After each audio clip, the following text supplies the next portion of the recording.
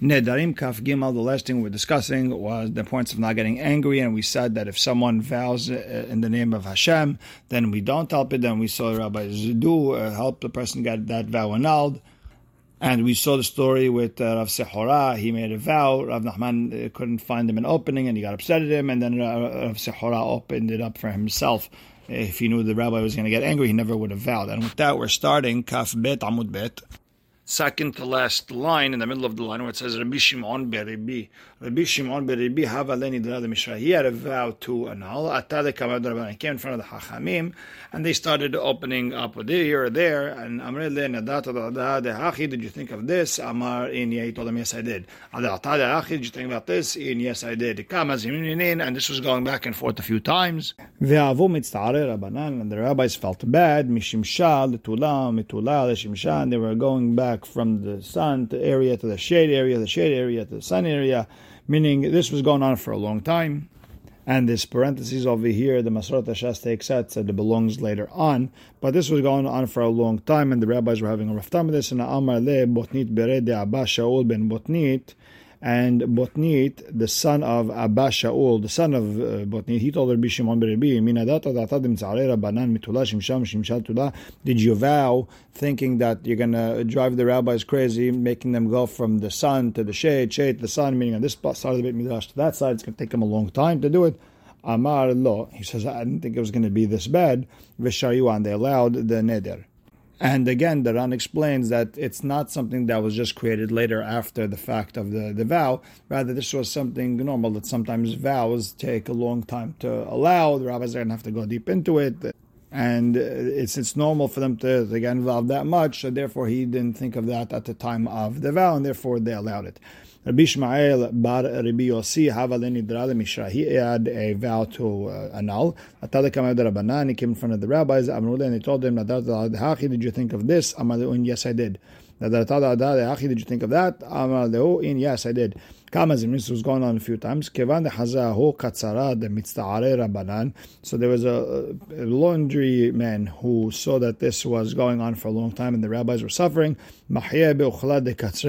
He hit the rabbi, he hit Rabbi Shimon Rabbi Yossi with that stick that the launderers use. And Rabbi Shmuel Rabbi Yossi said, I never vowed thinking this guy's going to hit me with that stick. And he ended up annulling that vow by himself. That was his opening. And Amar de Rav Hamid Ifti Ravina, Rav Hafim Ifti told Ravina, Hai Noladu, how could you, that you can't allow something like that. That's something that was created after the fact. The man hitting the rabbi was after the fact. No one was thinking that the laundry guy is going to hit me with that stick at the time of the vow. And we learned in the Mishnah, we're going to learn it very soon. When someone comes to get his vow annulled, we don't open up by something that happened after the fact. Amadle Rabina told him, Hi love noladu. No, this is not something after the fact. He should have known that there's people who are just waiting to find an excuse to hit rabbis. And over here he saw that one rabbi is bothering the other rabbi, so that gave him an excuse to hit the rabbi for bothering the other rabbis. But really he just wants to hit the rabbi. And yes, he should have known at the time he made the vow that if the rabbis are going to go crazy trying to find an annulment or an opening, that this guy might beat me because he has a reason to. So it's not something new, it's an old thing. The wife of Abaye had a daughter from a different husband. He wanted this daughter married to his relatives, and Amran, his wife, wanted her to be married likriva to her relatives. Amar la, Abaye told his wife, any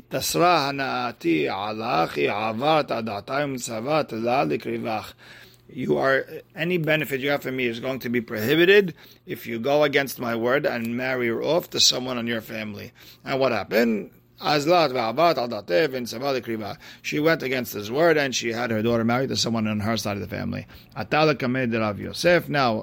comes to Rav Yosef, he wants to annul that vow. And Amar then Rav Yosef said,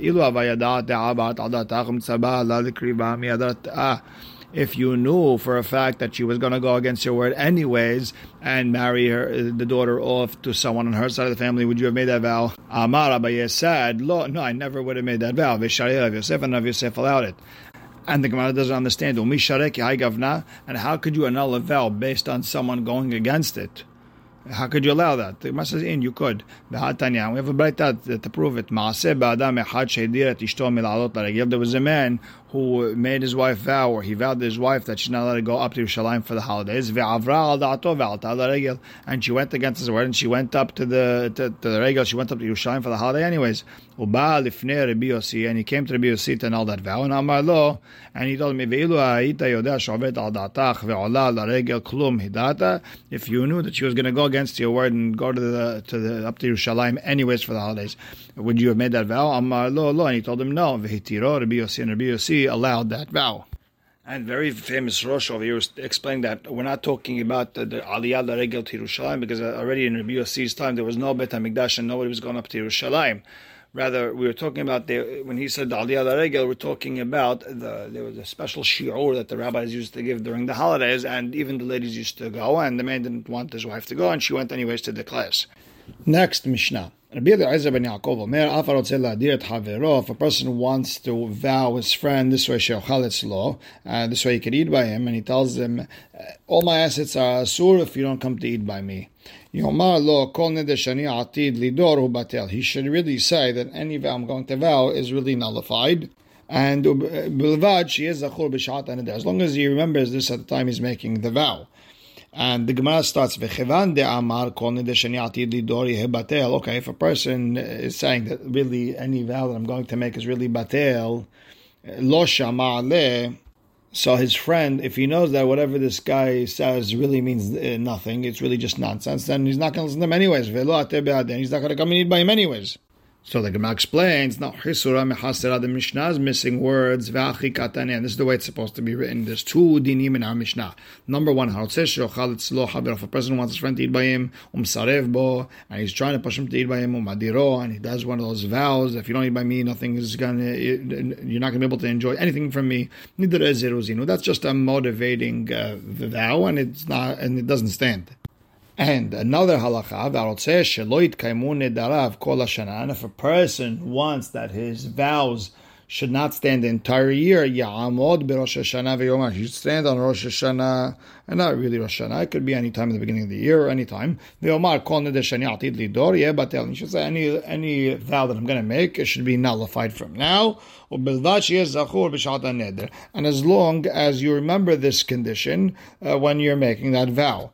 But the Gemara has a question. If a person remembered at the time of it, when he's making that vow, that he nullified all his vows going forward, then what he's basically saying in a lot of words, I'm going against everything I said before, and this vow stands. So then why can't the vow stand? Amar Abaye, Tene, you should write in our Mishnah, no, we have to say that when he made that vow, he didn't remember that condition he said at the beginning of the year, then that condition takes effect, and that vow goes out the door. Now, Rabbah Amar, and it's mahlok between the Mefarshim, is Rabbah arguing on Abaye halacha l'maaseh or not? Tosfot sounds like he's arguing. Other Rishonim said he's not arguing. And even in Tosfot, there's Rabbeinu Tam who says that Rabban Abaye are not arguing. Rabbah Amar, no. No, it's like we said originally in the beginning, that as long as he remembered that vow at the time when he made the vow, he may remember the condition that he made, that all his vows are nonsense. And what are we dealing with here? Kegon sheitna berosh Hashanah. A man made a condition on Rosh Hashanah that any vows on A, B, and C or any specific things, then it's not going to stand. And at the time when he made the vow, he forgot what are those specific things that his vow is not going to go on. And now he's making that vow. Now, if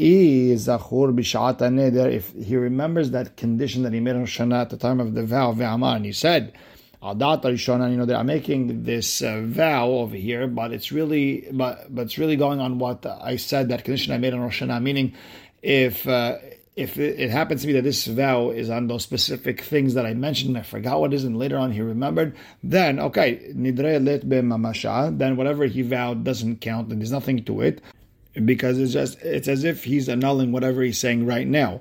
However, lo amar al dat rishonan, but if he didn't say that I'm vowing based on that condition I originally said, meaning he totally forgot that condition, it's as if it's as if he knocked out that condition. He totally disregarded that condition, and therefore his vow stands. And even if he remembers about it afterwards, since you didn't mention it at the time you made the vow, it's as if you disregarded it and you totally threw it out the door, and the vow stands. And we have to explain that when we saw in the Mishnah that it said Ubilvad sheyeh zachur, what do we mean Ubilvad sheyeh zachur, that he remembered it? He actually has to say it that that everything's going on the condition of whatever I made. And Rav Huna bar Hinana savali midrashe bepirka. He wanted to actually teach this condition that one could make in the beginning of the year to knock out all his vows. He actually wanted to teach it in a class that everyone could hear about this. And Amar de Rabban, Rabban told him, Tana kamisatem lasetume. In our Mishnah, it's been covered up, and you had to do a hisurem hasera, meaning our Mishnah worked very hard to hide this halacha. Why? So that Bnei Israel wouldn't take nedarim vows lightly, so they don't disgrace it. They take it seriously. You're going to go announce it in public, meaning to tell him, don't announce it in public, even though that's halacha. Just don't announce it in public. So the question is, Rabbi Eliezer ben Yaakov said in the Mishnah that a person who wants his friend to eat by him, and the guy doesn't want to, and he tells him, listen, everything is going to be asur if you don't eat by him. We said that this was a motivating vow, and it doesn't stand. So the question is, Pligera banan ale Rabbi Eliezer ben Yaakov or lo? Do rabbis argue on Rabbi Eliezer ben Yaakov, and they said, no, this is not a motivational vow, rather this is a real vow? Or not? And like the Rosh explains, listen, by buyer and seller, it's always like that. There's a back and forth, there's yelling, screaming, this one says this, that one says that. But when a person's inviting his friend over, we don't go through all this. Or maybe they don't argue on him, and they say, listen, his friend was just trying to motivate him to come over. Let's say you want to say that they argue on him. Is the halacha like Rabbi Eliezer ben Yaakov or not? And like the Rosh explains, even though the words of Rabbi Eliezer ben Yaakov are always kav and aki, they're always clean and they're perfect, and the halakha is always like him, sometimes when hachamim have a better reason, maybe the halakha is like them. And we'll answer the question tomorrow, but we'll stop right here. Baruch Hashem le'olam, amen ve'amen.